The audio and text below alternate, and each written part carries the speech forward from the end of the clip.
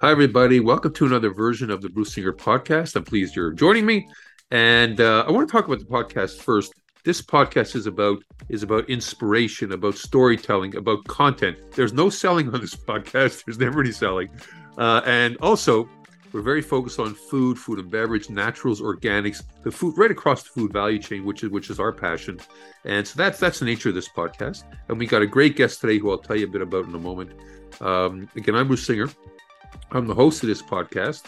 I'm also the CEO and founder of Canada CFOs, which provides fractional CFOs to emerging companies, again, in the food space, the beverage space, naturals, organics, and right across the food value chain.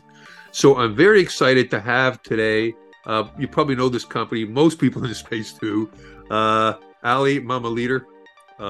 She's the president of Organic Traditions. Welcome to the podcast. Finally, thank you for having me. It's awesome. It's awesome to have you.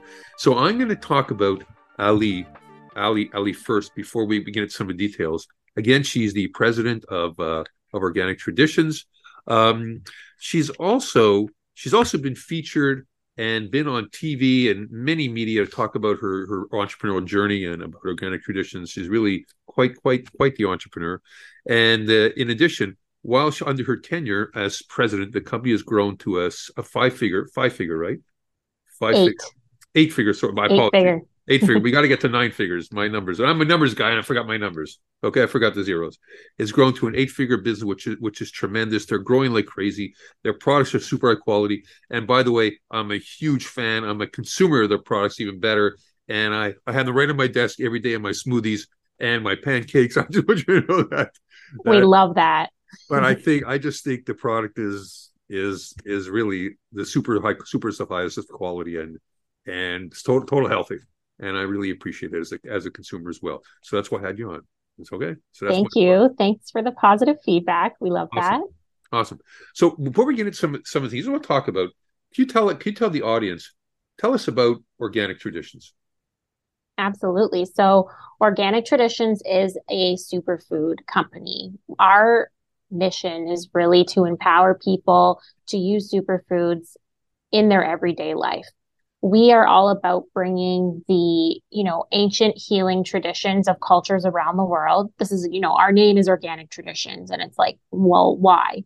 We take the best of Ayurvedic medicine, Peruvian cacao ceremony, Japanese matcha traditions, and we kind of meld and bring all of these different traditional cultural, wisdom and make it something that's easy for consumers to use on a daily basis. So we're all about simplicity. We're all about delivering the highest quality. And we have over 100 different products. We've been in market for over 20 years. Oh. We're constantly changing and evolving our offering. And so, really in the Canadian landscape, we're really the go-to superfoods brand, we like to say.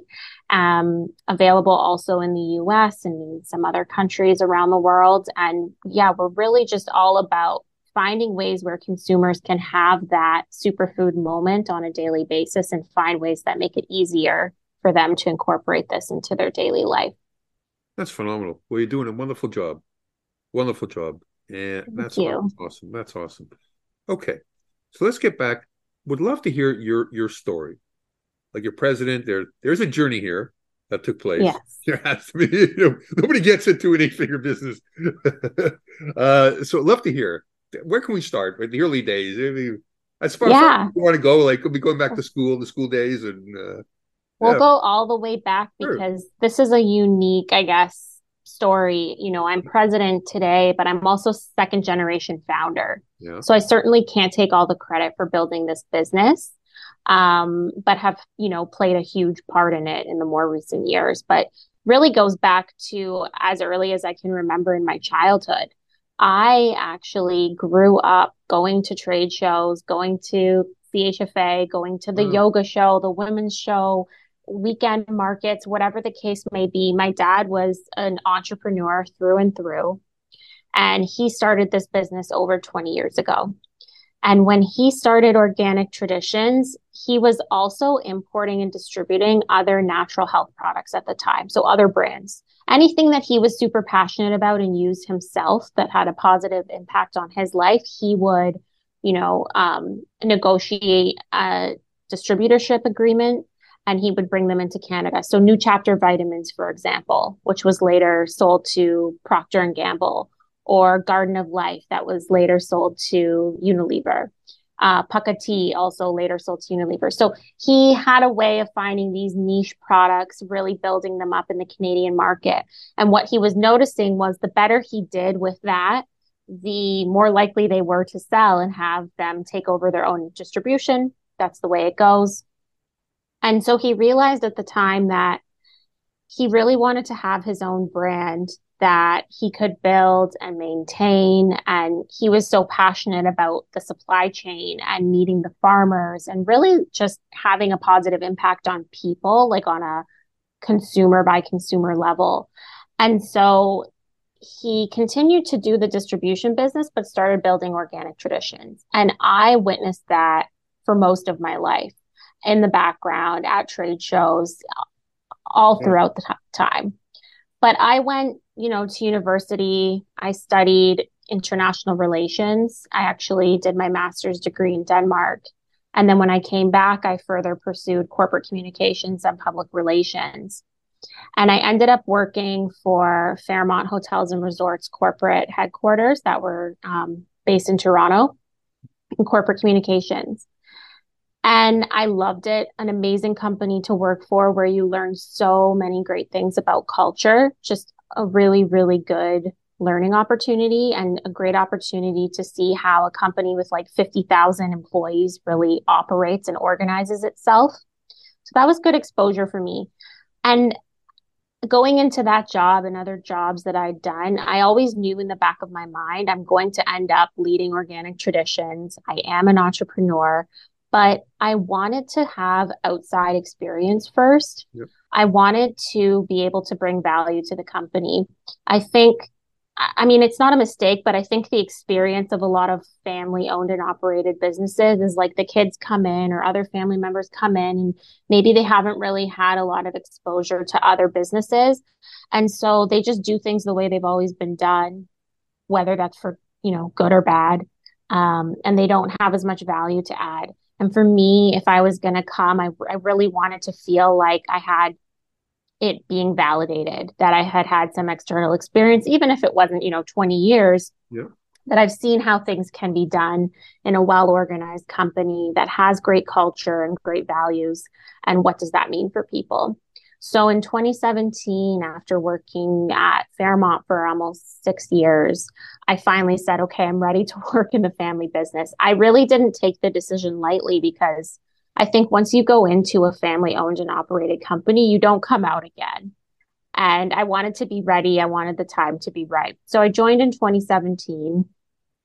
And really from day one, I sat down with every single team member and said, like, what's going well? What's not going well? Like, what are we going to change? I knew that my dad was a brilliant entrepreneur, but he's also the type that I think, was challenged in scaling things and trusting people and building teams around him. He was very much like a solopreneur. And I had seen the power of having like really well organized teams come in place and like how ideas and projects could be completed. And so from 2017, I just started, literally had whiteboards, whole walls of like all the things we needed to change and do.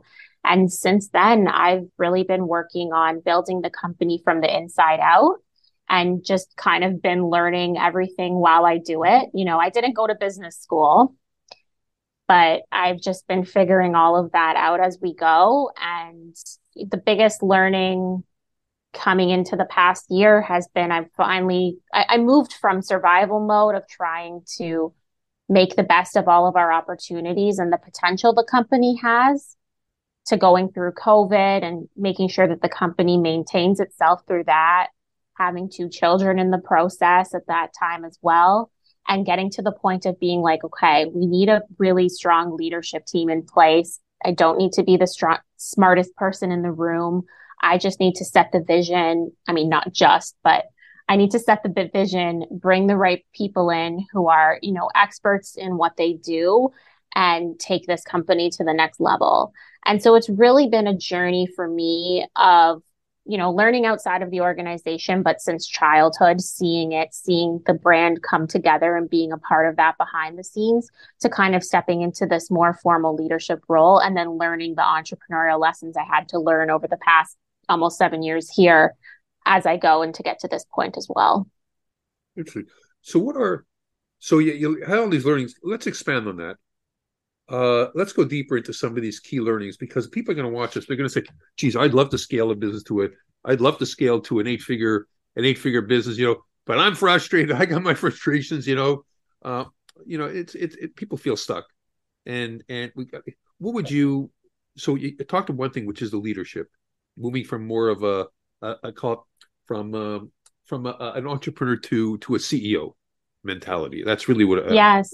more of an operator, professional manager, and that's hard. That's hard for someone who's maybe that's good. You went to Fairmont and did something else because it's hard to let go of that innovative creativity as an entrepreneur. But I want to. So what are some of the key things that? Let's talk about the last little while. What are some of the key things? Some of the changes, if you can share, that you did make that you would advise other people, and then we'll talk about what's going on in the future.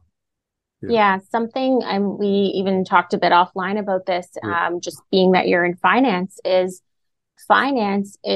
really underrated in a company. The power of finance, the business intelligence that comes out of finance, especially in a manufacturing business. Like so much of our cost is wrapped up in our manufacturing, and finance does all the reporting for that and really partners with operations on, where is our labor costs? How are we performing? What's our capacity? All of these things.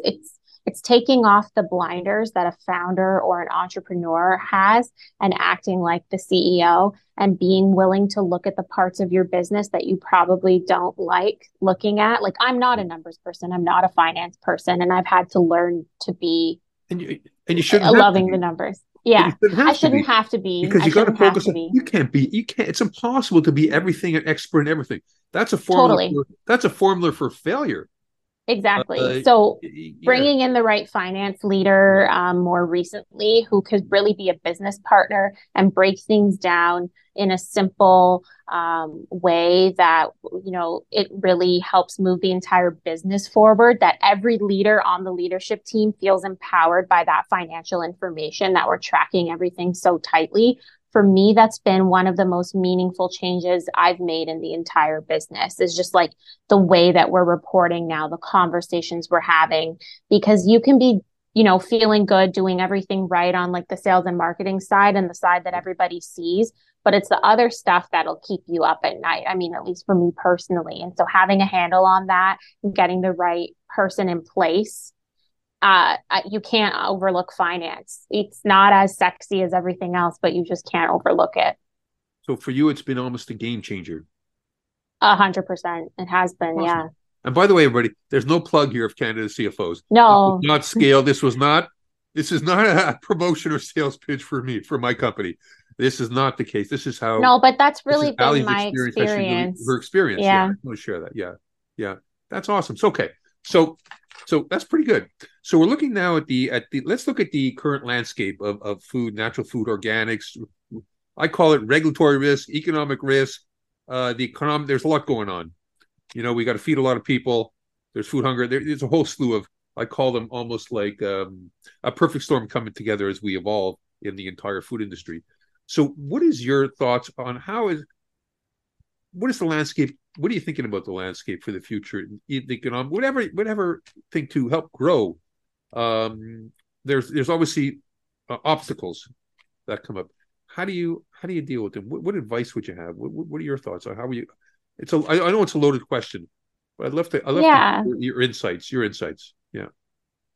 So I think that in the current climate of like building a brand or scaling a business, probably in any industry, but especially in food right now, um, you really need to ruthlessly prioritize. And it's not something I was good at before, but it's something I think I'm getting good at now. So ruthlessly prioritizing even what customers we're working with, what brokers we're working with, what retailers we're wanting to prioritize, over others. It's really going deep with the customers you have before you go wide anywhere you can go. Yes, of course, we have growth plans and we want to keep scaling and you want world domination, and you want all these things. Entrepreneurs and founders are like that, and they want, like, our eyes are very big. We think that like our brand is great and it should be everywhere. And that may be true, but sustainable growth is probably always going to be the path that gets you there the fastest versus like blowing up any one area. So something that I've come to realize, from, consuming a lot of different resources, conversations I have internally, and just through going through this journey, is that going really deep with the customers you have, with the relationships you have, with the opportunities that are on the table is going to move the needle a lot faster than spreading yourself too thin. So especially with today's costs, with how scrappy companies need to be, with how competitive it is, consumer attention is harder to get. It's harder to get the dollars from the consumer. It's, leverage what you have and be scrappy and put that ruthless prioritization into play versus the founder's mentality of like world domination. Well, that's that's the top line thinking, right? That's the yes. I'm a finance guy. I thought about world domination, but I'm also an entrepreneur. But that's a really good point. I love you said be scrappy. I love that. That's a good takeaway. Be scrappy. I like we described that. That's awesome. Being scrappy, like even we're going back to being scrappy and just prioritizing things a little bit differently, just with the state of the economy and wanting to continue our business to grow, but doing so responsibly. Like trade shows, of course we want to be there. Of course we want to connect with everyone, but do we need to spend $50,000 on the most fancy booth? Is that really going to change the situation? Not really. It's about having the quality product and fostering those connections. So being scrappy in ways that, I think a lot of brands have burned through a lot of cash on these things, and us included in the past, we're really ruthlessly prioritizing that as well now. And I think that's what's going to sustain us through this time that so many people feel is absolutely uncertain. It is. And unfortunately, I think a lot of companies will burn more cash as we get to 2024. You brought up something. I want to ask you something. I want to ask you a question because you mentioned something as we were talking about. I just want to, this is some of the experience I experienced. I want your thoughts on this. Bruce, Canada, man, it's just the volume's not here. We've got to go to the US right now. And I've seen companies where maybe their backyard isn't solid. So right away they say, well, Canada's a problem. And they start jumping and this is a very deep conversation. Can you give some insights? Because you are in the US or have expanded or I'd love to just know your thoughts on when's the right time to go to US. What do you need to know? It's not as simple as just jumping in. You know what I mean? You got to do the homework. I'd love to hear your thoughts on US expansion, if you don't mind. I think, a lot of brands, and us included, have a lot easier time breaking into the US when you have data to support it. So if you're a Canadian brand or a brand from another country, it goes back to the, going deep before you go wide. Like, why not build a data story? Why not build that consumer trust and be able to take that and show it to American retailers, US consumers online? You need to have, I think to have the growth trajectory you're looking for in the US, you're not just because the population is huge doesn't mean that your product is going to move automatically. So you've got to have some fact-based selling points that you can bring into the conversation. Fact-based, yeah. And even because our industry has changed a lot. It used to be that like a health food store, the natural channel would just kind of list anything, but even they're becoming more focused and prioritize themselves. So that fact-based selling is really important. You want to be able to arm your salespeople, yourself, your brokers with those data points that they can go in and sell with. And you want to also build your brand online to help support that.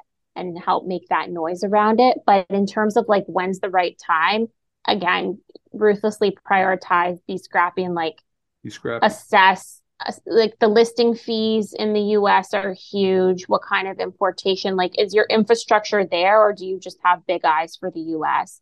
And for us, I would say even we manufacture product in a second facility in Buffalo, and that facility existed before my time. If it's a decision I was making today, even just from a cost saving standpoint, a learning has been that, it may have made more sense to ramp up our capacity in our Canadian facility instead and work with a 3PL there.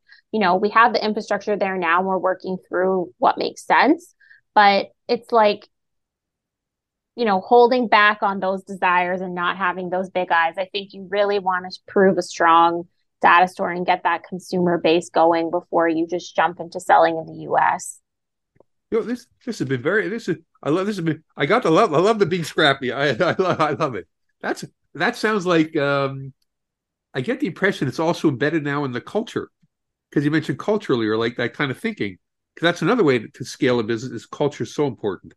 And and Yeah, yeah, cohesion, culture, like-minded thinking, building a team. These are much deeper conversations. You want to say something? totally. Yeah, Yeah. Well, no, it's just that, I was handling kind of all HR matters for the last yeah, couple of years. And recently I hired someone for people and culture to really lead that area of the business, yeah. because we're never going to hit all of our goals and our targets if people aren't motivated, the right people aren't in the right role, and people don't share our values. So we really hire for values now. We have everyone rowing in the right direction, but it's a journey to get to that point where It I is. made that hire, but it's like night and day when everyone's aligned in that way. It's And so unbelievable. you kind of always see that as like a part of the business that's like, HR. But people are everything. Your team is everything. So Everything, they're everything. And you know what? We're going to end the podcast very shortly. I just want to share, when I was at the CHFA. Well, I've been at multiple shows over the years, and I always come to your booth, and it's a pleasure. I saw you finally this time. I think the last time you were having the baby. yeah, It was great that seeing week. that week. But you got the most passionate group there, and it just coming in there. Come, we'll give you all the samples. Yes. Here's the greens. Here's the sample. It was just fun.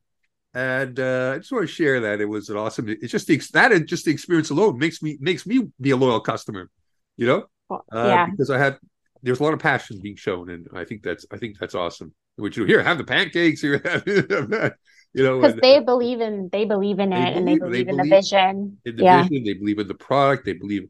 Anyways, Ali, this has been awesome. We're coming to an end of the podcast. Before we officially end, is there any last piece of words that you'd like to share that perhaps I didn't bring up, that you'd like to just share with the audience?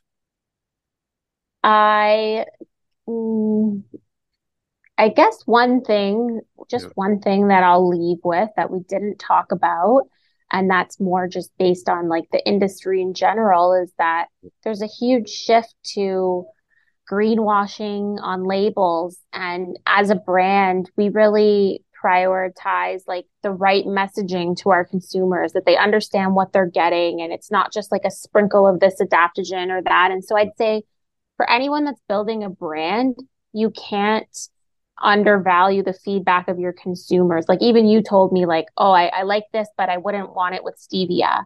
And so it's like, Yeah. don't do the Yeah. greenwashing where you're like, it has this, and it's like literally 1% of the formula. Listen to your consumers, implement That's their true. Yeah. feedback. That's so That's true. been a Yeah. huge game changer for us. Wow. And we didn't really talk about that, but we really, highly prioritize what people have to say and want to keep those diehard organic traditions fans happy. And so I That's think amazing. anyone building a brand, like really just like tightening up that feedback loop from your consumers has really been a key game changer for us. That's incredible.